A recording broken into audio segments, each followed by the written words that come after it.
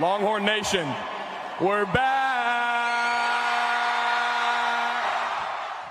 All right. Hey, y'all. Welcome to yet another episode of Fire the Cannon, part of the 1012 network of podcasts. I'm Megan. I'm Rocky. And we are Fire the Cannon. Welcome back, Megan. Thanks, Rocky. Welcome back. Good. So tonight we'll get right into it. Tonight we had kind of a fun adventure. That was a fail, but it's not over yet. No, not a failure. It is a TBD. It's a TBD. It's in progress still. It's not over yet. We were looking for the Bichon mustard. The Bichon Dijon. The Mustardson, Bichon Mustardson. And the company put out a tweet or post something today that's saying they're at Central Market. So we went to Central Market tonight because we were going to try it for you tonight. I'm not a mustard person, but I will mix it in things. Rocky has horrible taste in food. She doesn't like I only like really good food. Oh my God. So anyway, no, we were going to try it. And my husband Richard was going to try it with us tonight too. And Megan was going to try it. And we got cheese and bread and all these things to try the nice mustard. But we couldn't get the mustard. Two different fancy HEBs. We went to two different Central Markets, went in the first one, and they did have it like marked on the shelf. But lo and behold, it was sold out and our heart broke. Good for them selling out. That's great. Listen, yeah, great for Bichon for sure. So then we decided to take a hop and a skip up to the North Lamar because we started at the South Lamar location. We called and this poor lady answered the phone and she was like, I need to find a foodie. Oh my gosh, bless her heart. She took probably 10 minutes trying to find somebody in that department, which like she could not find. So she was like, maybe just come in. So by that time we were already on the way. We were already there. It's already only there. 10 minutes between Central Markets. Right. Quick drive. So we pop in and we went in the wrong direction. Like this Central Market didn't even have it in stock yet. No. So, but the crazy thing was we ran into another person. A young lady who was like just staring at the wall of mustards also. Right. And she's like, are y'all looking for the Bichon mustard? Apparently we look like those people. Because that's what she was looking for. We're decked out in all of our Texas gear, right? Everybody. Not to look for mustard per se, but that's just how we dress. Yeah. And it was pretty astounding. Like what other food can you imagine like going in and somebody be like, oh, you're looking for a particular Dijon mustard? Like, listen. Well, at Central Market, they probably have people who are looking for a particular kind of, gluten-free apple potato crisp. Cruelty-free. Yeah. Yeah. Look, I get it, but to me, that was like a striking thing. Who the shit goes and searches multiple miles for a mustard? So just so we could try it and let y'all know how good it was. Right. But listen, NIL is working. What a brilliant plan. Like it was. Well, the website you said was hilarious, right? Because it was a really clever, funny website. Oh my God. Dry sense very of humor. Tongue-in-cheek kind of humor. Yeah. Absolutely. Tongue-in-cheek. I mean, it was talking about, Bichon's birth and his upbringing and how, he's a mustard guy. I mean, oh yeah. And he plays a little football, right? Like he plays a little football. It was just funny. And again, they've hit for me as a marketing person, like they have hit on every level. It was hilarious. And I was like, okay, I need to try this $8 mustard. Yeah. I mean, it sounds amazing. And, we talked to our friend Katie, Kevin Dunn tonight, and he said that, Bichon was involved in making that mustard. And he's actually a Dijon mustard guy. Like that's actually likes what he's selling. He has tried tons of Dijons and he really does love Dijon mustard. So that should be fun. I like to mix mustard in things like deviled eggs or different, I like to put mustard in when I cook and things. So I just don't care for my food to be smothered in mustard on top because then that's all you taste. But if maybe I might like Bichon's Dijon, we'll see. Right. It's like I'm the weirdo. I prefer mustard on my fries. Like I realize I'm probably going to get flamed for that, but I definitely prefer mustard on my fries. Like over ketchup? Over ketchup. Oh yeah, I can see that. That's fine. Like I like the tang versus I like sweet. Ranch. I like a spicy jalapeno ranch with my fries or queso with my fries. Fair enough. Way more than ketchup. Fair but enough. If I only have ketchup, that's fine. All right, y'all. So stay tuned. We are not giving up on our quest to discover the mustard. And hopefully we can taste it for next week's episode when we have a very special guest with us next week. Absolutely. Y'all stay tuned. We'll drop some fun little nuggets. We have a lot of fun people that Texas fans know that will be joining us each week, especially as the season kicks off. We have fun people talking predictions and then post-game excitement / drama / heartbroken. Hey, I mean, reveling in the win. Yes, I'm going to be that. We're going to break down why we dropped 90 on Alabama. We'll talk about that. Exactly. No, just kidding. All right, but for real though, this week was back to school week for a lot of kids. Well, last week and this week was back to school week for a lot of people, including the University of Texas. I went back to school this week because I'm year 3 of my program at Texas State. And I realized last night when I went to class, I'm working on my dissertation proposal right now. And I realized right now that, well, I went into class thinking, oh, the end is in sight. And then when I left class, I'm like, I'm never going to graduate. I mean, comparatively though, bro, like you have knocked I'm out. closer to a doctorate degree than I am to when I started. I'm like past the halfway point, which is amazing. I could, if I was psychotic, finish at the end of next year, but I'm not psychotic, so I will probably I'm looking more at spring 24. So I'm fine. I'm more than halfway done, and that's great. But so I had class last night, and that's good. But this is the difference between you and me. Like you're talking about, oh well, I'm getting my doctorate, and oh, I'm realistically probably 2 years away for it, and I'm like, my bachelor's is super cool.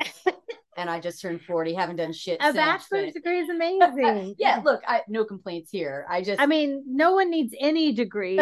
You don't need any degree to be a super smart, productive, wonderful human. And to me, it's just more, it's something to do. No, and I tell everyone the reason I'm getting a doctorate degree, is so that my husband, Richard, has to call me doctor. I love it. Listen, I need you to understand, I am going to be insufferable when you are Dr. Rocky. Like, oh, I know. I will be the person at tailgates. Excuse me, you will address her as Dr. Rocky. You'll be like at Target. Excuse me, can you please page my friend Dr. Rocky? Absolutely. I think she's in the shooter. Listen, I am that supportive friend, but I'm also that embarrassing. No, it doesn't have to be all that. It'll be though. But it is back to school week, and so we had that this week. But we do have fun things this weekend because Texas Exes has a big event. Yeah. Super excited about it. So for those of y'all that know or may not know, I was involved with the Texas Exes Austin chapter for not just involved. Super long time. I was the president of the Austin chapter for a hot minute. And they do a lot of great things. So everybody knows the Texas Exes, right? Like they raise scholarships for students attending UT. And of course, they keep people around the country and around the world connected with UT Austin. And the Austin chapter, of course, is the largest chapter. And every year they do these awesome events. And this one is the orange and white kickoff game. So it's always the weekend before the first game of football. And there's going to be so many cool events. I'm super excited about it. Like we're going to have Rod Babers, like our dude Rod Babers there. Yeah, he's going to be leading a Q&A and kind of hosting, and CDC is going to be there speaking. Like, wow. It's really cool. So wow, that's a big one to get. Pretty amazing. So the event is actually at the Alumni Center right across from the stadium. Yeah, on San Jacinto this Saturday from 5 to 9 p.m. And so going to be a ton of fun, a lot of opportunities. Like there's barbecue, like Pokey Joe's is catering it. And Pokey Joe's are 1883. I don't know. I'm not involved. Don't get it wrong. I know, right? But there will be food. There will be food. There will be barbecue. And I'm sure there's a cash bar. Tips Treats will be there. Yum. Actually, and Kendra Scott. Drinks are included. Yeah. What? Yeah. So it's really cool, man. I love it. Like it's a really fun event. Tickets are on sale.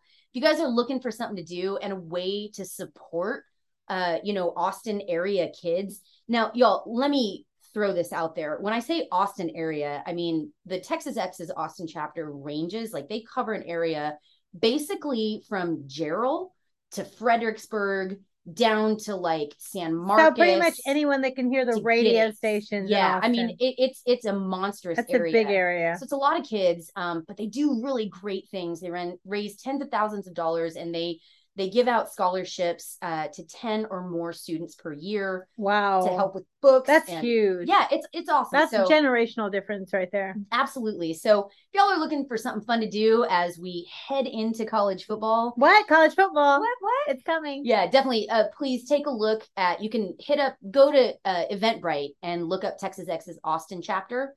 You can also look up the orange and white kickoff game there. You can buy tickets. You've probably gotten an email about it if you're part of the Alumni Association. Yeah, so you can find them there. Please, y'all. I mean, I know this is my little PSA, but they do all the good in the community, and all of it is 100% volunteer work. This is the different individual like city chapters are completely volunteers. So yeah, looking for something to do. It's a lot of fun. There's going to be a ton of cool stuff going on. There's opportunities to win prizes. There's silent auctions. There's raffles, like all kinds of cool shit. Fun. Yeah. So jump in. Plus, you're at hallowed grounds, right? You're on campus. You're right by the stadium. It's a great way. Great way to jump in. So, and of course, you get to meet and mingle with our dude Rod Babers. So. And you get to meet and mingle with Fancy Boots. Megan will be there. I will. So we had planned to go together to that event, but it is the last free weekend before college football sets off, and it happens to be the weekend that Richard and I are going to be in LA. So we have we're a rugby family. Sorry, we're in LA this weekend. I'm just kidding. Shocker. We're a rugby family, as most of you guys know, and we donate to Todd Clever's Youth Foundation. So Todd Clever, if you follow US Rugby, you know Todd Clever. He is the most capped, having played in an international match. He is the most capped American player in history. Okay, but we have to clarify capped in rugby versus capped with like the young whippersnappers. No, that's what I just said. Having played in an international match gives you a cap. So if you've played rugby or even soccer, I think they cap. But having played in an international match, you have a cap. So he is the most capped U.S. rugby player in history. He is. Everyone knows him for his wild, crazy long hair. He was an ESPN Body Issue. Anyway, he's the nicest, coolest person. He's our longtime friend and business partner. And so Todd Clever is hosting a big an event for his foundation at Top Golf in LA, one of the Top Golfs there this weekend. And then there's LA Sevens. So this is an international rugby event, and we've been to LA. So there's a circuit sevens where international teams play all over the world. So they play in Hong Kong, in Spain, in Dubai, in England. They play in Cape Town, my favorite town in the world. Super cool. Sydney, Scotland, Paris, like Vancouver. So they have these certain spots where they stop around the world, and they have this circuit of sevens. And the international teams, when you go to a sevens tournament, the games are only 14 minutes. So there's a game every 22, 24 minutes.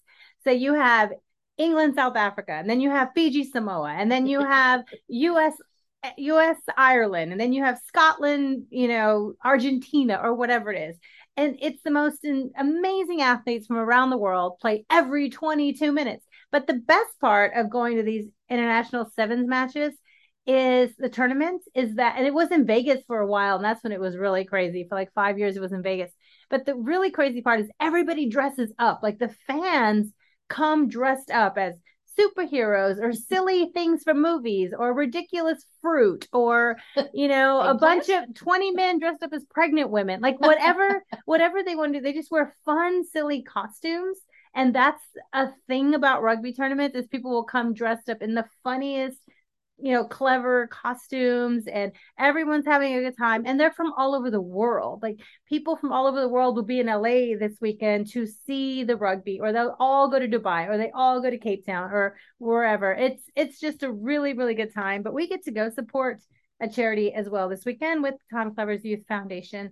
So that'll be fun. We were invited to come be part of that. I love that, man. Like we're just spreading all the good in the world. We're trying to, yeah. We're making up for our debauchery otherwise. And the best part of this is when we got the invitation a few weeks ago, we're like, wait, is football starting then? No, it's not starting yet. So we can go. We can go. So we'll be there. And then after that, it's Texas football nonstop. I love it. So let's talk Texas football. Texas football, y'all. Okay. So last time we talked, last episode, we reviewed the practice. We were there in person. The one practice that we've been to. The one we got to go to. Yes. Right? That everyone got to go to. Right. Beyond the scrimmage. And our takes on it were quarterback competition was still tight, but we both kind of shifted a little bit. We had both picked Ewers to be the guy that was like, all right, he's going to be our starter. Just, it's so close. It's going to be him. Then we watched the practice and we're like, Well, we walked away thinking, just based off the few minutes of one practice that we got to see, not the entire off-season training and 15, 16 other practices and blah, blah, blah that the coaches get. In the few minutes we got to see with our own eyeballs, we thought Hudson Card was the better quarterback that day. Like he was edging out a little bit in that practice. He was that day, that moment, more consistent. He looked stronger up in the pocket. He led the team. We walked away saying, get ready, Texas. Well, two things. We both walked away saying, get ready, Texas fans. Hudson Card could win this. Also, we took down the number of win predictions by a game or two. Yeah. Yeah, by a game or two, because there was still too much inaccuracy, like inconsistencies all over the place. Sure. Mainly uncertainty. Uncertainties. There you go. Thank you. Yeah. Uncertainties. Well, and look, y'all, I put this out on Twitter. We talked about it a little bit. Kicking still scares the shit out of me. Like, I appreciate that we all know that Texas phased out a lot of players and brought in 30 plus new players this year. So 35, right? So there are a lot of unknowns about this 2022 squad, right? So we go on what we see, and until the season is played, we're all just guessing. It's a crapshoot here, right? But one of the things that we noticed, and we talked to some folks very close to the program, yeah, kicking is going to be a concern. That for me, that was where I kind of went, maybe I'm going to adjust my expectations, because in the past few years, kicking, a lot of these games have come down to a close score. Down to a dicker kick. Right, where kicking matters. And look, I didn't understand Texas fans being ugly about Dicker the kicker. Yeah, okay, look, I know we had Justin Tucker and Hunter Lawrence prior to that. We got spoiled, right? Yeah. But Dicker was a phenomenal Dicker was amazing. Phenomenal talent. And this year, I think that will be, to our dismay, brought to light even more, right? Now, that being said, Texas brought on a lot of players, a lot of scholarship players. Y'all, let's just break this down and look in between the lines here, reading between the lines. Texas just brought on a preferred walk-on as a kicker who just started on campus. Y'all, we have a Danny Trejo. Can we just talk about how excited I am about all of these possibilities and how ridiculous? Listen, I'm going to be obnoxious about this. Just be prepared. But he's excited to be on campus. He's a good leg. He's having fun on social media too. He's pretty awesome. He's already dubbed himself Machete, and I'm effing living for it. Like, I'm here hashtag Machete. Yes. Listen, so, and I'm excited, and I think he's going to bring, he's going to help out that kicking squad, no question. Mm-hmm. My bigger concern is, how are we at a position to need to bring on a preferred walk-on at kicking? You know what I'm saying? So, look, I hope, you know me, I'm ever the optimist. I really hope that this is, Trejo, Machete's going to come on and just kill it and everything will transition smoothly. But I do want to say, Texas fans, just hold your breath. Well, I mean, we only got to see them kind of, we've heard that the kicking has been inconsistent in scrimmages or in practices, and it could just be they're working on something new or working on something different. And when it comes to game time, these guys wouldn't be, these kickers wouldn't be at Texas. And some of them are really highly ranked and nationally noted. Isaac Pearson, super excited. Yeah, it's not like they're scrubs. These are really highly recruited, talented kickers that they have an opportunity to prove that they belong at Texas. And that's what's going to be exciting this year. It was more that there was a lot of questions all over that we saw in the open practice on last Tuesday. And that's what, so, and the biggest question at that point was who's going to be the starting quarterback. But after that, and since then, we've learned it is Quinn Ewers and Coach Sark. Bombshell. Yeah. Coach Sark had someone else announce that for him. Which I kind of love. Listen, Texas likes to fuck things up. Like, they like to come in. I shouldn't say fuck things up. They like to come in and fuck around. So the SID, because it was okay. Let's start. Let's pick the timeline. There was a battle, a legit. I will say it's a legit battle. Agreed. I think everybody would agree with that. Everyone would. They got pretty balanced reps at practices from all the reports. Even at the open practice we saw, they got legit balance with ones and twos. Right. We saw it with our own eyes. All the reports out of practice it was a legit battle. So the people who think, oh, the big money donors or the NIL, they're the ones who are saying who starts. I'm sorry. This entire staff isn't putting their careers and family lives on the line for some NIL deal that one kid gets. No. Yeah, NIL didn't play into this. NIL did not play into this. You don't say he's a QB whisperer and then say, oh, but NIL picked the quarterback. Right. Stupid. Listen, Texas fans have never been known necessarily for their level-headedness in we're all level-headed in their analysis of Texas football, right? So yeah, I understand. It was a really weird situation where typically you'd hear this announcement come from the head coach, right? But instead it was RSID. It was John Bianco that dropped it. So of course this set social media aflame. Everybody freaks out because again, there's that classic level-headed Texas response to things.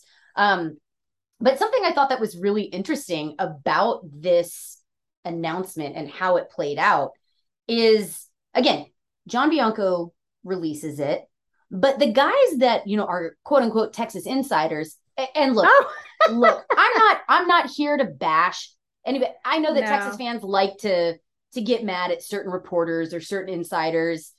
Man, the way I look at it, they all have a job. They're trying to do their job and they rely on the people that they feel they can rely on. Yeah. And they trust their sources. They trust their sources. They get their sources for a reason. So I guess the question, Rocky, is do you feel that this was a deliberate misdirection from Sark's staff in leaking that? Because again, all the quote unquote insiders were saying, hey man, Card's got the job.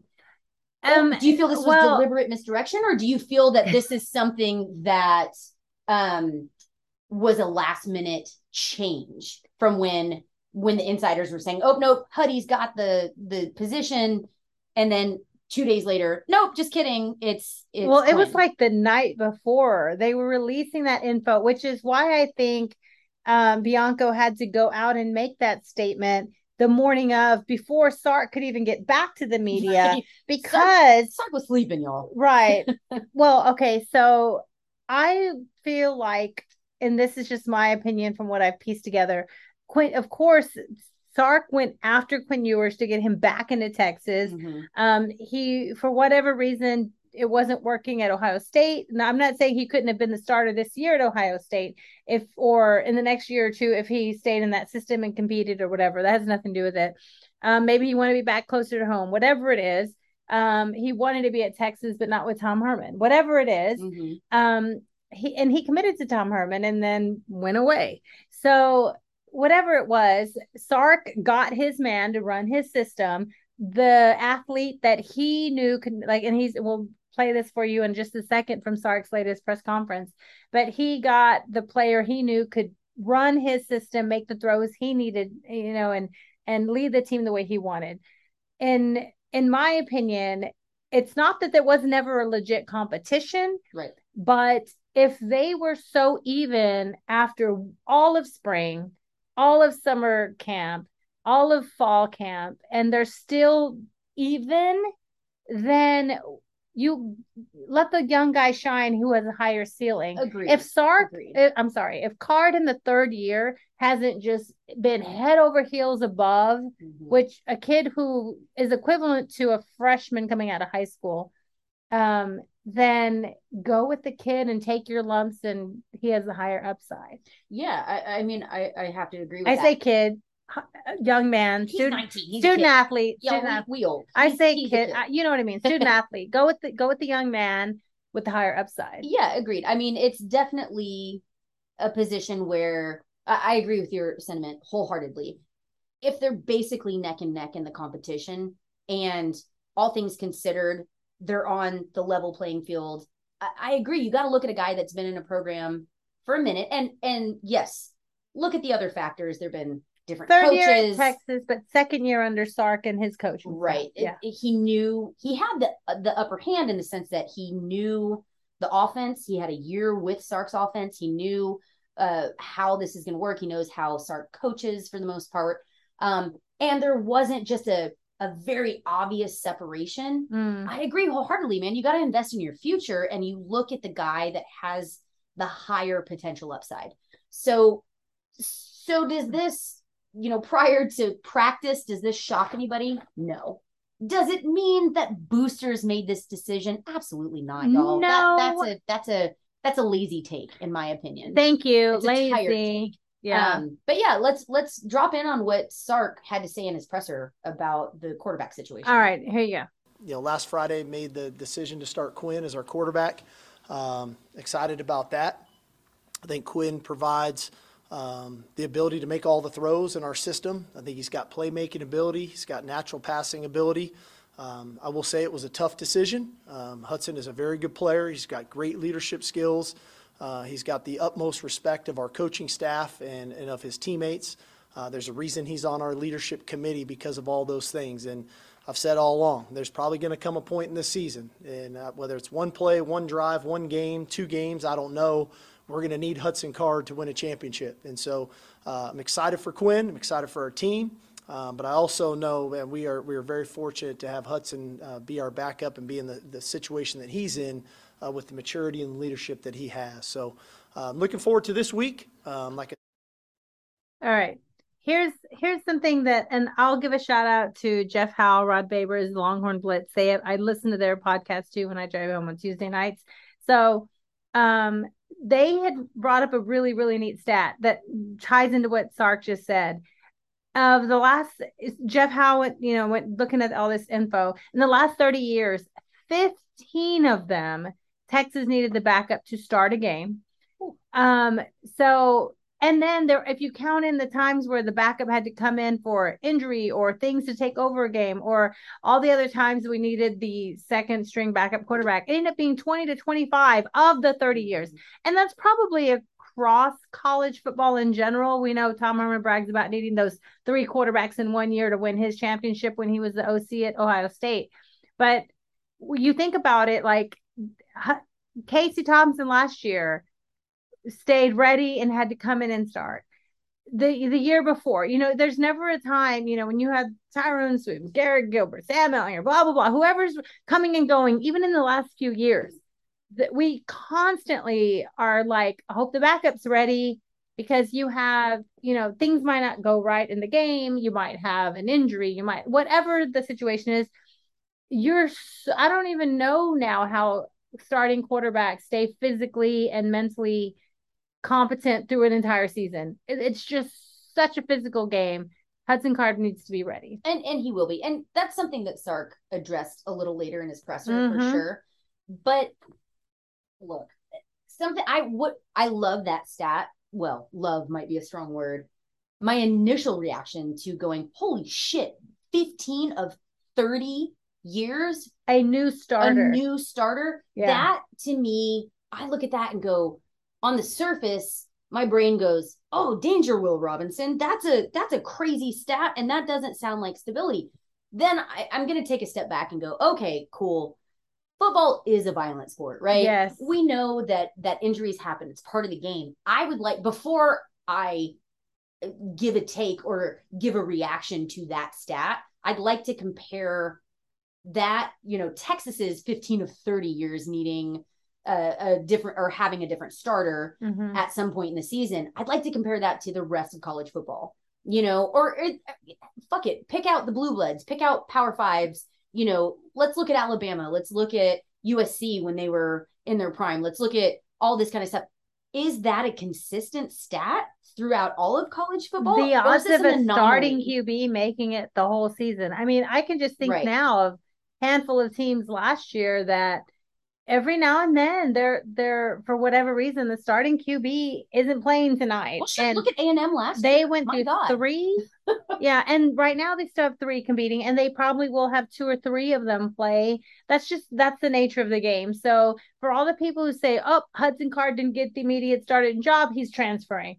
He could be playing the second drive Right. of the Louisiana Monroe game. Like, Right. we don't know. And we hope that they all stay healthy, but you don't know what's like gonna Tom Herman used to say, you have a broken shoelace, we need another guy to come in, because that's kind of a nice way of saying somebody needed to come out for a minute. Well, and again, I think you analyze it. Gone are the days of having a James Street that is there for every single game, starting every single, smoking a cigarette and then going out. The Joe Montana, right? The crazy, I mean, the game has changed. It's very different than it was 40, 50, 60 years ago, right?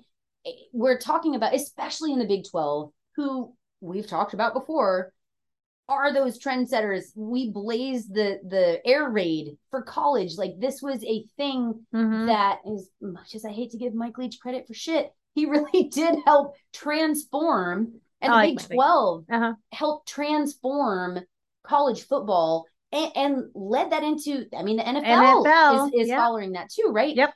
It is just a different kind of game. It's a faster game. It's a smarter game. It's a quicker, harder hitting. It's very different than it was. So yeah, man, I love these comparisons in the past. I'm going on a diatribe a little bit, but we always love to say, oh, how would a current player do against a player that was amazing 40 years ago? Oh, they'd kill him. Yeah, that's my thing. I'm not saying that we shouldn't respect and appreciate what previous players did in different eras, but the game is so very different now than it was decades ago, right? So my initial gut reaction again to that, oh my God, we've had to have a different starter half of the time in the past 30 years. My gut reaction is to go, oh shit. But then if I stop and go, if I think about it really, I'm like, oh, let me look at the rest of college and see how that compares. And fun fact, we may have an opportunity to ask Rod Babers about that. Oh yes, he's our friend. He is, and he and Mike Harge are going to be joining us on Fire the Cannon. Yes, we have so many great guests. Yes, we get the drive time show from 104.9 The Horn as our guests soon. So we'll keep you posted on that too. Definitely. So we'll dive more into that. But so QB1, let's look at some more. Let's dive in deeper. Okay, so when Sark was talking about why he chose Quinn Ewers, he was talking about the QB being the most important position. And this is what he had to say about why he chose digging deeper into why he chose. They want to know. They want to know who's going to be that guy. Talking about the team. I've said this all along that, the quarterback's the most important position in sports, not because of arm talent or curl routes or things how fast you can run. But I think part of it is, do you give the rest of your team, coaching staff, people a sense of belief? And I think Quinn naturally has that ability, and I think that's only going to continue to grow the more comfortable that he gets. I love that. He gives them belief. Yeah. So the team is rallying behind. We know when they speak to the media, they all say the right thing, that both guys are, and that's probably true. Both guys are great. Both guys are competent. Whoever the coach picks we're going to support. But the coaching staff sees something in Quinn that gives them more belief. What do you think? Yeah, I mean, I agree. And again, this is something we've touched on. We've looked at it. We mentioned this at the opening of this season. Look, I'm not trying to put on my, It's Always Sunny in Philadelphia tinfoil hat and make all these crazy conspiracy connections and be that crazy Charlie that's trying to make these weird connections. But looking into it, just look at the Longhorns social media posts. Look at the conversations that are coming out. Listen really closely and read between the lines on the media availabilities. Quinn is the guy that showed up and is there, right? And he's at the women's basketball game with them. Yeah. And he's at the lake house and he's on Lake Austin and he's the one that is rapping and along with, our coaches and he knew that rando rapper that they're like, what? Listen, so it's the little intangibles like that. You will that earns their respect. Right. And we all know that championships are a goddamn difficult thing to chase. But one thing that every single championship team has ever had in common is they bonded together. Right. They played for each other. And I think that's something, for whatever reason, Quinn just has that, the more of that connection and more of that bonding ability and that leadership, that je ne sais quoi, that it factor where the guys want to rally around him. And no matter what his leadership style is, they still view him as a leader and somebody that connects the team. I think that's a really cool and often overlooked piece to this. I agree. And they need the leadership. So this is a quick clip. But so Jaron Thompson, Love him. we haven't heard from him. Safety junior out of Lufkin. He has been one of the quiet players, just earning playing time, building up trust with the coaching staff, so much that this is the first time I remember hearing him at a press availability. We haven't seen him in a while, and so I'm excited to hear. We loved hearing him talk, so we played his availability for the 23rd yesterday, Tuesday, and this is what they said. The reporters are always trying to trip these kids up and ask them questions to see if they'll throw someone under the bus. But they asked him, "What were you missing last year?" And this is what he had to say. That's a hard one.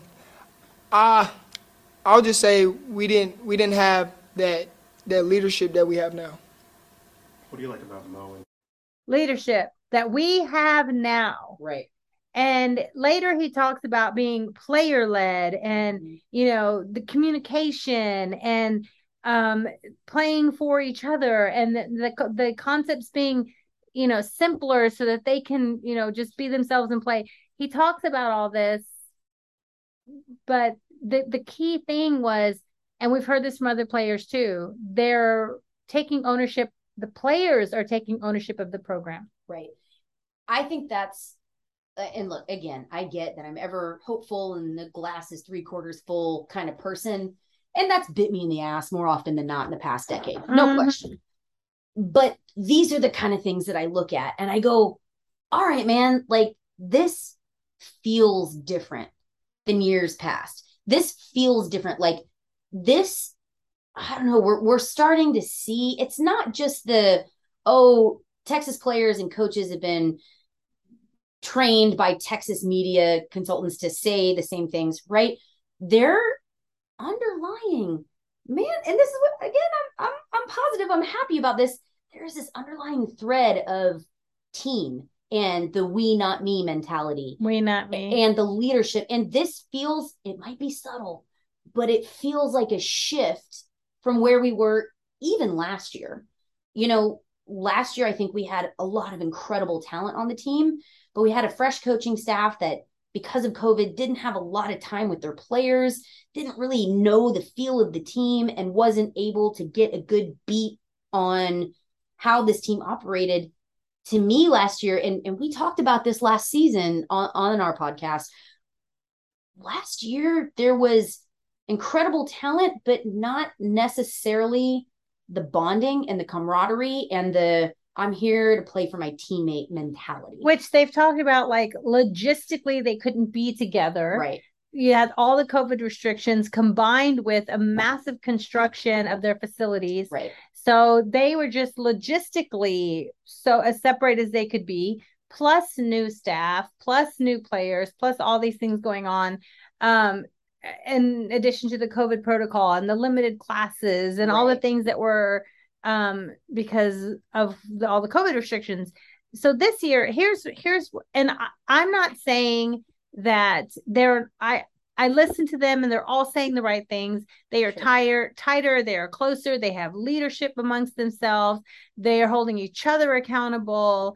They are stepping up and filling gaps, and Jake Majors was one of these athletes that was available for the press conference this week too. Mm-hmm. And he talked about, stepping up and remembering what it was like when he was a youngin' with Cosme and Kerstetter as his mentors, and now how he's trying to do that with Cole Hudson and Campbell and Banks, and he's really taken that role seriously. And I believe 1,000,000% that all of these athletes are doing that. But when you still tell me that 57 of 85 are a freshman or sophomore, and 35 to 85 are brand new to the campus, University of Texas campus, I believe they're going to give 120%. I believe they're going to give their full effort as a team, but still, I don't know how that 110% beats Bama. How does that translate? Exactly. No, I get it. And you are right. I'm not saying they're not going to give everything they have at the full effort of their max capacity. It's still, to me, it could be a Big 12 championship. Or it could be a 7-win season. And it could be 6-6 and trying to get into a good bowl. Sure. So while I, again, logically understand your argument, and you beat me all the time on predictions, you are probably right. What I look for, like, I'm not a Moneyball person, right? I'm not the person that looks at the stats and go, yes, these, I'm going to put statistically. I'm the one that looks at like, oh, fuck, these guys they're either jiving or they're not. They're getting together or they're not. They click or they don't. And all I can say from my outside perspective looking in with the glimpses that we've had, 2021 compared to 2022 is going to be vastly different in the way that this team connects and relates to each other. We are seeing more player-led practices. We're seeing more player-led meetings. We're seeing more outward conversation and a similar theme running through every single time. Not just that guided, oh, you're going through a Texas media outlet, this is what to say. We're hearing genuine words from each player and each coach, but there's a consistent underlying theme, and that is playing for your team, being more connected, being there for the guy next to you. You know, right. I mean, I think, and again, maybe I'm being overly optimistic, but I feel like that intangible is going to be the difference between 2021 and 2022. I agree they will be better. We talked about this last week, the themes that we saw over the first few 6 or 7 press conferences. Mm-hmm. And then what we saw in the last couple, because there's been Keelan Robinson, Byron Murphy, Jaron Thompson, Jake Majors. They've all been available in the last few days, and they're all on YouTube if you want to go see them. But they were talking about, and this came up a couple times, they all mentioned it, that if I'm wrong, we're all wrong together. Like they're talking about communication, and we're going to be right together and we're going to be wrong together. And that was a neat thing that they kind of brought up on their own as they were being asked questions. And that must be a new thing that they're kind of drilling into the team, that speak up and we ride or die, right? We're all going to ride or die together. Right. And I like that a lot. I like that they're bad boys for life. I like that they're saying, you know, that kind of means that they're trusting each other, that they're, you know, holding each other accountable, that what they're saying, if I go down, we go down together. If I win, we win together. Yeah. And they talked about that. We kind of talked about that last week. One of the themes is like, oh, Heisman Award, or, you know, Biletnikoff, and all this talk with, you know, these individual awards. And they said, and every single player said, if the team wins, the individual awards will come. Right. And that's kind of along the same lines of, you know, if I'm wrong, we're all wrong together. If I'm right, we're all right together. Right. And the players were talking about that this week. Yeah, it's definitely an emotional thing that again, if you look deeper, read between these lines, you see, to me, this is a team that is much more connected than, as much as I hate to say this, than any team that we've seen in the past at least 7 years. It's been a few years, right? I mean, I even saw Coach Bedford, Vance Bedford. I love him to death. He has a lockdown Twitter account. He still actively follows UT. You know, he played at UT, coached at UT. Very involved. He bleeds burnt orange. Mm-hmm. And he tweeted today, you know, he quote tweeted CB talking about it's 10 days. It's Vince Young days until kickoff. And one of the things that Bedford said was, oh, we haven't seen this kind of Vince Young leadership at Texas in over a decade.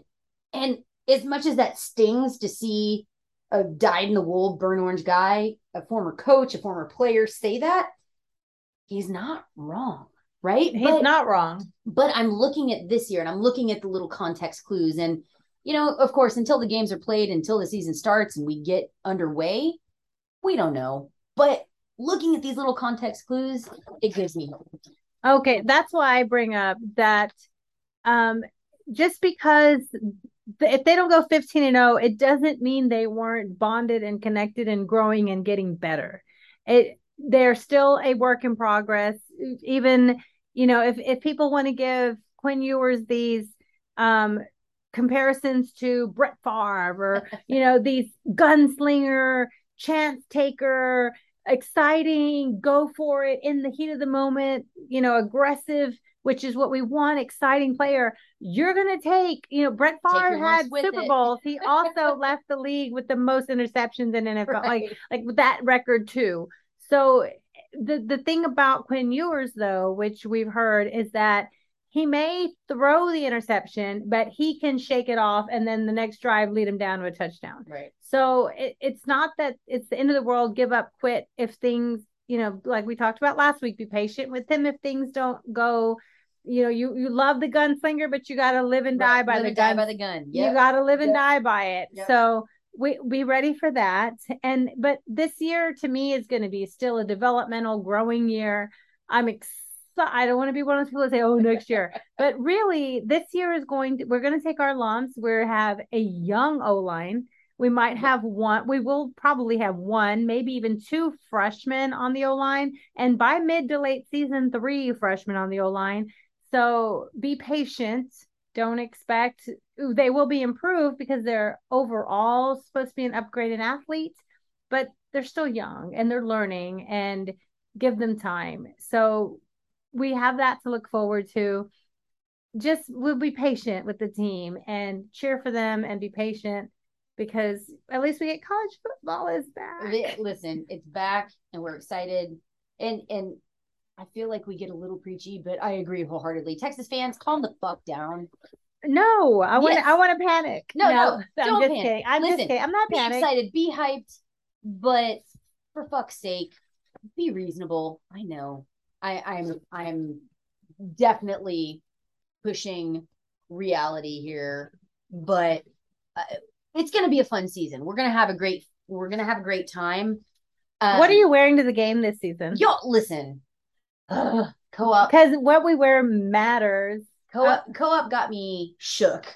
Like, I have definitely bought some stuff there, but I'm a bad influence. I took you to go get all the new Lululemon stuff at the You're co-op. the worst, and I hate you for it. But look, again, another thing that I love to wear, super comfortable. Screaming Bevo, you love Screaming Bevo. Bevo's my jams. Retro stuff is my jams. If you guys want to have the coolest retro stuff, listen, Home Field Apparel is where to go. They are a sponsor of Fire the Cannon. Thank you for sponsoring us. We love them. You can get a discount, y'all. If you want to get geared up, you only have a week until the season starts. Order now. Hurry up. So order now. Use the code. Use the code FIRE12. That is FIRE12. And you get your discount for your first order at Home Field Apparel. Listen, they will hook you up. You're going to look comfortable. You're going to look super cool. It's so comfy. Softest shirts you'll ever find. Great designs. And if Texas isn't your team and you're just listening to us because you're hoping we say that Texas is going to go 0-15 this year, that's fine. Go buy Aggie gear. Go buy Tech gear. Go buy your school. That's fine. They have they have lots of schools, lots of cool gear. So that's fine. You'll find your stuff. So that's good too. Yeah. Again, Texas 12. That's again, you listen, it is FIRE FIRE12 for your discount on your first order. That's 15% off your first order shipped to you. It's going to be the most comfortable shit that you put on your back. Y'all. Super comfy. And that's what it's all about on game day. Because you're there in the morning, you tailgate all day, you go to the game, you hang out and go get margaritas after the game. By the time you get home, you're still feeling good and comfy. Absolutely. It's 140 degrees in the stands, but you're still comfortable with I don't know where you're sitting, but okay. Yeah, in the stands. So no, I'm just kidding. All right, y'all. So guess what? It's game week. Game week. So one of the things Sarkisian talked about this week was they're actually prepping for a kind of a semi game week schedule because now that school's back in, he said they're going to have a game, like a pseudo mock game this Saturday. So they had scrimmage one. They're allowed to have 3 contact scrimmages in addition to the rest of their contact practices. So they had 1 and 2. We know, unfortunately, they had injuries in scrimmage 1. Scrimmage 2, relatively everybody okay. Fortunately, they kept out most of the starters. Several of the key starters didn't need to play too much, if at all. And then this Saturday, they will have a mock game and they will prep for game week. So now they can kind of start getting on a weekly schedule with the kids, the student athletes having, I say the kids all the time, but the student athletes having class schedule. And then they can, work in their morning practice, their evening film and all that thing. So what we have, actual college football games this Saturday. Crazy. Here. It's exciting. So by my count, FCS and FBS, because FCS is real football, FCS and FBS, there are 14 games that I saw listed on the calendar on ESPN. I just want to talk to you about a couple of them and we can kind of chat a bit. Yeah. One that I'm really excited about. We get to talk real football. Can you believe that? And I challenge you guys to put some money on this game. Why not? UNT and UTEP. Shit. I know it sounds ridiculous. No, I love it. I know it sounds ridiculous. The mean green of the Miners. Come okay. On, I know. So UTEP 7-5, but feisty, scrappy, up and coming building team. The Miners played some good football last year, and they're going to be better this year. They are going against UNT, and I know this 6-6 sounds awful, but in the house. No, it's the regular season record of 6-6 sounds bad, but they were on a 5-game winning streak to end the season. I mean, it's better than 5-7. It's better than the Texas record. So 6-6. I know this sounds really crappy, but 6-6 UNT versus 7-5 UTEP is going to be a good, fun game. A little bit better than high school football, not D1 college football, but a fun game to watch. So, well, technically D1.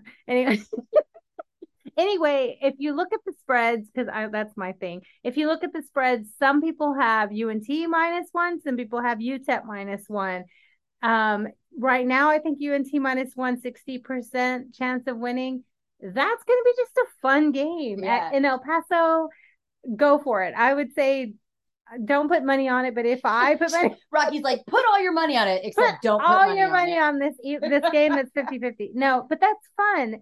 That's a fun game. No, I don't disagree. Listen, I think we're all excited, and I live for games where the experts are like, we have no fucking idea what's about to happen. We have no idea what's going to happen. Those are fun games to watch. But I'm just saying, 8:00 Saturday night, that game is being broadcasted nowhere. It's not even on television where I was trying to find, how do you watch this game? You don't. You might have to tune into Lubbock radio or El Paso. Not Lubbock. Not Lubbock. Shit, girl. El Paso radio. Where are you at? I'm sure if you go to utep.edu, you'll find out how to listen to this on analog radio. But that game is happening. But a game you can watch if you have who has the ACC network. If you have the ACC network, you can watch Florida A&M at North Carolina. Mac Brown is back at it on Saturday. Come on now. Listen, I don't get if you don't cheer for North Carolina, fine. Whatever bitterness you have towards that team for whatever reason. But if you don't cheer for Mac Brown, are you even a Texas fan? Because I feel like you're not. Cheer for Mac Brown. They have a 99.6% chance of winning that game. That's the name of it. Yeah, so don't put money on that. You won't win anything. But it is a good chance to see some of the FCS teams, Mercer versus Morehead State. You want to see that. No, Florida State is hosting Duquesne. How do you pronounce that? I don't know. It can be. Listen, I love the first week of college football because all of us are so thirsty for football to be back, for college football to be back. that we are watching games of teams we can't pronounce because we've never heard of them. This would have been a great game 5 years ago. UConn at Utah State. Yeah. Now it's not, but you can still watch it because it's college football. Wyoming at Illinois. That's all right. Wyoming had a great quarterback make it to the NFL recently. Illini? Are you questioning the Fighting Illini? Yeah, I don't whatevs with them. Okay, but here's the one that we want to talk about. Nebraska at Northwestern. Okay. Casey Thompson. Let me give an unpopular opinion right now. Again, I know, I would hope that people know that I am a diehard Longhorn at this point, right? I would hope people understand that. Mm-hmm. But I will say this. First of all, I miss Nebraska. I miss them being in the Big 12. I think the Big 12 was better off with Nebraska in it. 9-1. Yeah, that's fine. Right. But all that being said, one of my best and most favorite fan experiences that I've ever had has always been at Lincoln, Nebraska. Those fans just get football. They live and breathe it. Lincoln is one of my favorite places. The fan base is incredible. They're generous. They're kind. They're a fuck ton of fun to party with. So in my mind, I'm like, all right, I base who I like and hate on my fan experiences traveling to these different places. Yep. So in that light, unless they're playing Texas, I will root for Nebraska. And look, everybody can have their opinions about it, whatever. Nebraska, college football is better when Nebraska is good.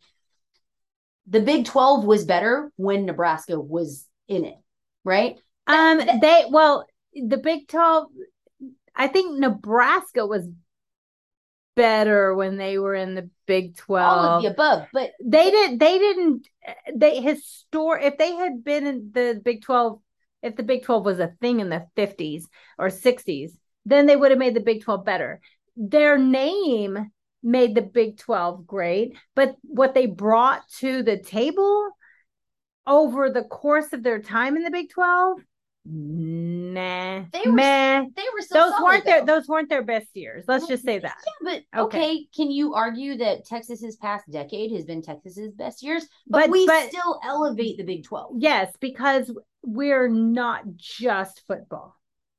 Yeah, I don't disagree. That's what I'm saying. And we have eyeballs that care about us. But I will argue the same of Nebraska, right? Oh, they have volleyball. They have volleyball and football. They have eyeballs that will watch those games, that will tune in to whatever they're doing. Yes, not a massive media market, but they have their regional market. Yes. But it's the Midwest, right? They're in shit in that whole area. Yeah, I know. I can dismiss them as easily as I could take them. No, it's fair. But I think college football is better when Nebraska is good. And I think that the Big 12 was better with Nebraska being a part of the Big 12.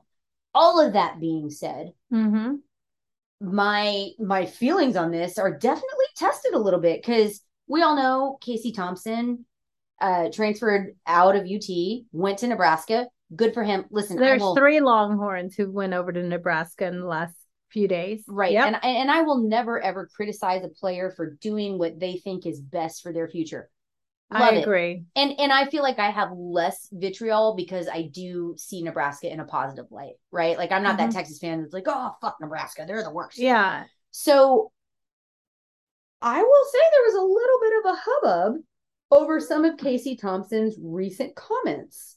Let's go ahead and listen in, and we'll Let's break it down to what he actually said. Let's listen because people are freaking out over this. So he is being asked, and you can barely hear the question from the journalist. So I will let you know. He's being asked to assess the skill talent around him now at Nebraska, particularly compared to what he had at Texas. That was the question. You can barely hear it in the background. Which again is an attempt at a gotcha question. No, yeah, it is another gotcha question. Someone's specifically asking him, compare the talent now to what you had at Texas. And we'll let you hear what you had at previous schools. Previous schools, which means Texas. Wink, wink, nudge. Yes. So let's hear, and we'll let you hear the full comment so you know that it's all right what he said. Here we go. The biggest thing is Nebraska football, we have a lot more bodies out there. So we have more players, more depth at every position, offense, defense, special teams. Offensive line, we have more bodies. Receivers room, we have more receivers. And the same thing with the running backs. I really like the way the running back room and the receivers and tight ends are on offense. We have great leadership in each room. And I think the running backs, we have, guys that have really good game experience. And even the quarterback room here is, I think it's very unique because you have different type of quarterbacks in the room. You have me, Logan, and Chubba, who all have game experience. And then you have Richard and Heinrich, who also are, very talented players, have big arms. So I would say every position is probably a little deeper. As far as the skill level and the talent, I would say Trey Palmer is probably the fastest receiver that I've thrown to. He's up there with like Xavier Worthy, and definitely him and Marcus get out of their breaks really well. Omar, Alante, Isaiah, we have a lot of guys. Brody Belt. I mean, we have a really deep receiver room, so I'm very thankful and happy about that position, and the running back as well.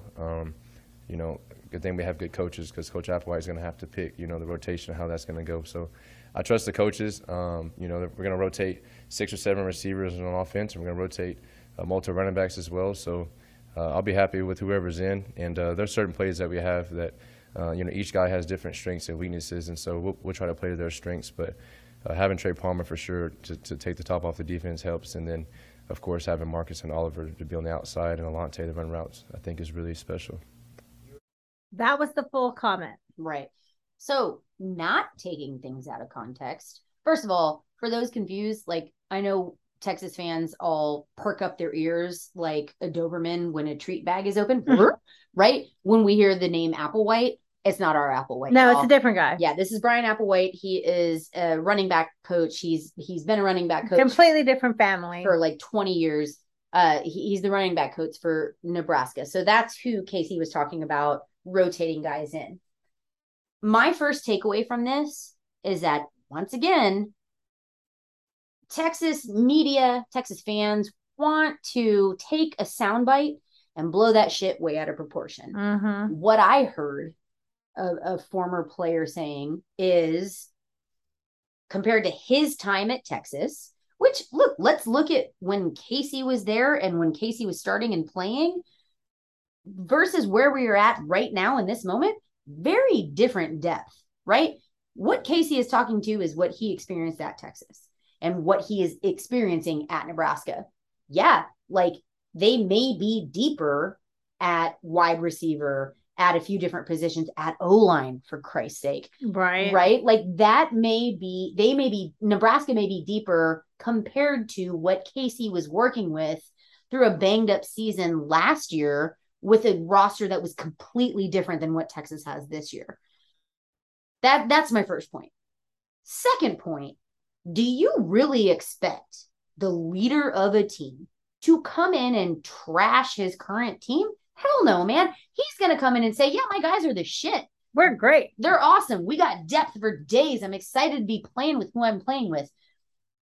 I think that this attempt at, listen, we have a bunch of Stretch Armstrongs as fans and as media people because it was a goddamn reach to try to spin this into Casey is trashing Texas. He never trashed Texas. Right. My take on it was, and if you listen closely, again, when he's talking about his wide receiver room, he said, I think overall Nebraska has more bodies. Yeah. Okay, cool. They have more bodies.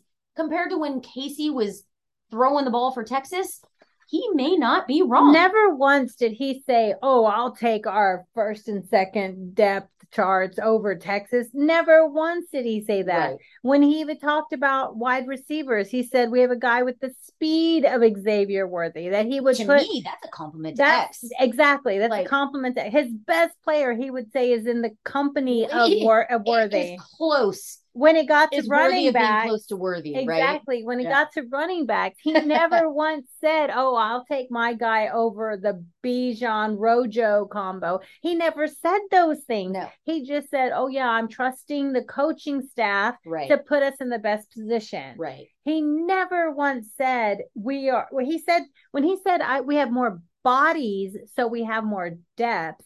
That just meant like literally, logistically, statistically, when you have more people, you can stack them one under the other. It doesn't mean my depth is stronger and more talented and more highly recruited and more 5 stars than yours. Right. He never said that. Right. And again, y'all, take it in context. We have to compare what Casey, the staff and the players that Casey was working with last year versus where we are at now. Y'all remember how banged up we were last year, and we were rotating guys in and out. Jay-Witt, God bless it. I hope he stays healthy. He wasn't healthy last year. He is a top receiver this year for Texas. We're expecting big things from him. But when you compare what Casey was playing with last year versus who is healthy now for Texas, and the transfers they brought in, and the transfers and the changes, we got Red, we got Sanders. Like we've got all of these different options, right? Casey is comparing what he knew and what he played with at Texas a year ago, which is a very different squad than the 2022 Texas Longhorn, right? So look, I get it. We all want to find something to have our feathers ruffled about. Y'all, this ain't it. This ain't it. Yeah. It ain't Casey Thompson. I wish him the best. I hope Nebraska does well. I hope they beat OU. Right. Like, I want to see Nebraska do well. I want to see Casey thrive.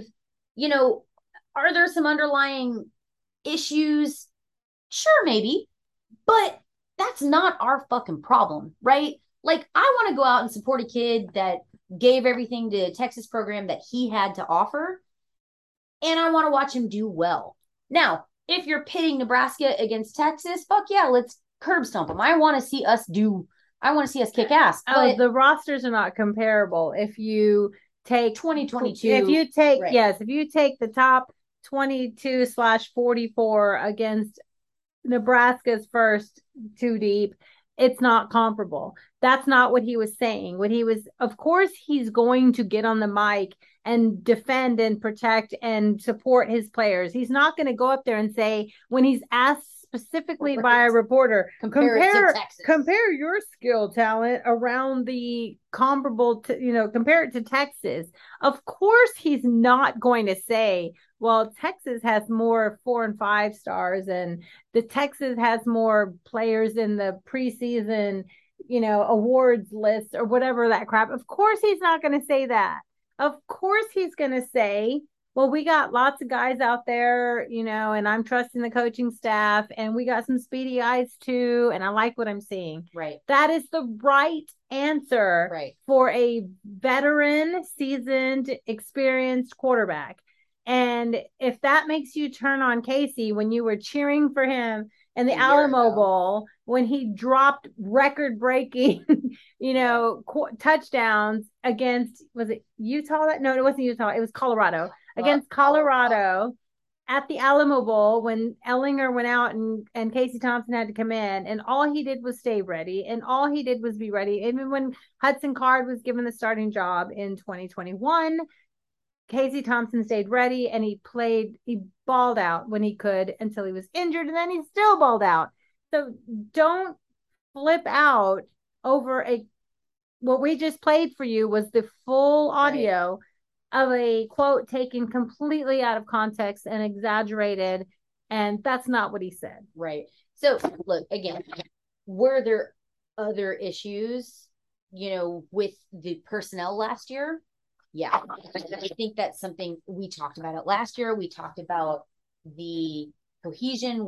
We've talked about the compatibility. We've talked about the chemistry with the team last year and maybe the personal goals with individual players last year versus this year. Are those night and day different between the Texas squad with 2021 and 2022? Yes. Night and day different, no question. But to take what Casey said out of context and try to frame it within this, oh, he's talking shit about Texas.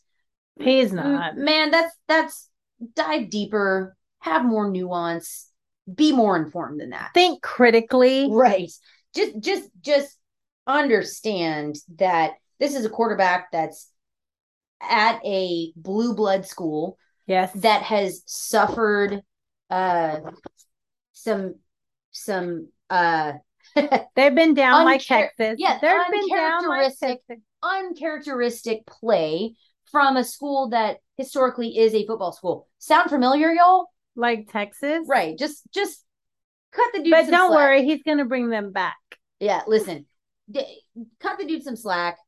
Have realistic views when things are said, and just dive deeper. Don't look at a soundbite based on a clickbait site that wants to get you hyped up and pissed off and paying $9.99 a month. Yeah, don't take that. Right. So I'm glad we addressed that. Listen, good luck, Casey Thompson, because we wish you the best. We do. And I'm happy with where we are. I love our staff. I love our team this year. I love the changes we've made. I love Quinn being our QB1. I'm glad there's a QB announced, like Sark said himself. The players want to know. Yep. The players want to move forward, get going, start getting lots of reps with the one. We'll always bring it back to Texas. Good luck to Casey, but best of luck to Quinn Ewers. He's going to get, which as of right now looks like should be a home win, game week 1, and then the best team in the country for the last 100 years comes into town, and we need to be patient. And the best thing that can come out of the game at Alabama is great film to take into the Big 12 competition. I mean, the best thing that can come out is Texas by 90. No, I'm talking about realistic. I don't live in a realistic world, Rocky. You should. I mean, of course, the best thing is Texas wins, but realistically, they're going to get some great film on how he can prepare for the Big 12 competition. And that's what it's all about. It's about winning the Big 12. It's about getting into a Big 12 championship game. And as much as Sarkisian has used the word championship this offseason, they must feel good about their ability to compete this year. Yeah. And Big 12 championship to me would be amazing. That's even being in Baby that steps. being in that game this year, amazing. Next year, I see big for Texas. I love it. Oh, y'all heard it here first. Yes. Rocky. Oh, I've said it all along. This is not the year. Rocky I've said it all along. This is not the year. Next year. But we have a Rocky knows best prediction. Yes. Next year, Texas, the Big 12 championship is along the way. I'm not saying national championship. I'm saying the Big 12 championship is along the way. Listen. This year would be good. Next year, Final Four playoff. Absolutely. Holy shit. All right. Absolutely. All right, y'all. Playoffs next year. Maybe I'm rubbing off on Rocky knows best. No, Maybe I'm just I'm being a little positivity is rubbing off. No, listen, give me this win. Let me have this win. No, I'm going off my analysis of what I'm seeing. I love it. And she's always right because Rocky does know best. And if we bring in this recruiting class, not that they'll all play, but 1 or 2 or 3 of this top recruiting class should contribute. That plus taking, instead of having 57 freshmen and sophomore, maybe we only have 23. Listen, I don't think we have that much. I think Sark has a vision, and I think this year was the year to shift. I trust his staff. I trust trust the staff in the process. If Bijan, we get so tired of saying it and hearing it, but it's true. Trust in the process. I trust the staff. Yeah, and this will be good. We have good stuff coming. I love it. All right, be patient this year. So good stuff coming. I'm gonna say this. We've talked about Texas football expectations. We've talked about the quarterback battle. We've talked about decisions. Bijan Mustard we couldn't get. We did. Fuck. Really wanted to try that mustard. We tried to find it. We did. But y'all, we are super excited to say and tell you that next week on our next episode, yay, we have our guy Steven who is, y'all know him as Fanatic Perspective, gonna be joining us to kick off the season, week before the season that Texas starts. I can't believe we have like ballers, like Fanatic Perspective. Ballers, like, dare I say, shot callers. Yeah. So if you haven't, just as a side note to prep to listen for next week, go, of course, he's on YouTube and you can find him, Fanatic Perspective. Go see how he schools the people with 1 million followers. And he should have 1 million followers because it's just so wise. Like and follow our guy, Steven, aka Fanatic Perspective on YouTube. He is the most level-headed and thoughtful, rational analysis. Like, I love that he brings just fun and cool, and yeah, man, he brings emotion into it.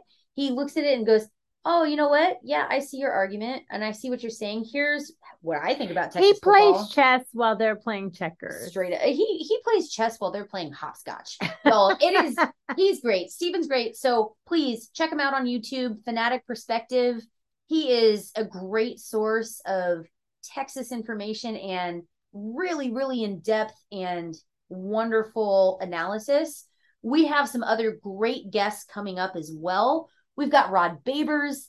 We've got Mike Harge of Ball Don't Lie. Ball Don't Lie. 1049 The Horn FM. You know, you listen to them every afternoon on 1049 FM The Horn in Austin. And they are our friends. And they're also going to join us to talk prepping up for the Alabama week. We have so many great guests. We've got a lot. We've got Kyle Umlang, the Aggie hater that you love to love. He is going to be joining us. The data genius. He's meat. And he's coming on. Yes, you know, at Kyle Umlang, the statistic genius, he is coming on too. We have so many friends we've made that are going to join us this season 4. So definitely stay tuned.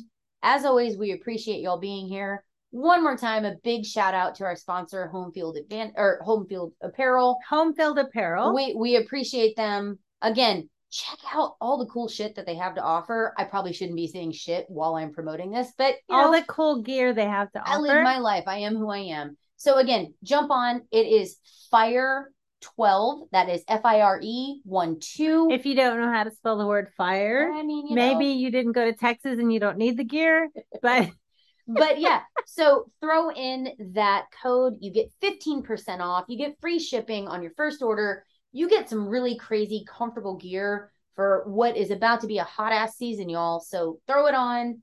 We love y'all. We appreciate you listening. Please follow us on Twitter. It's at Fire the Cannon 1.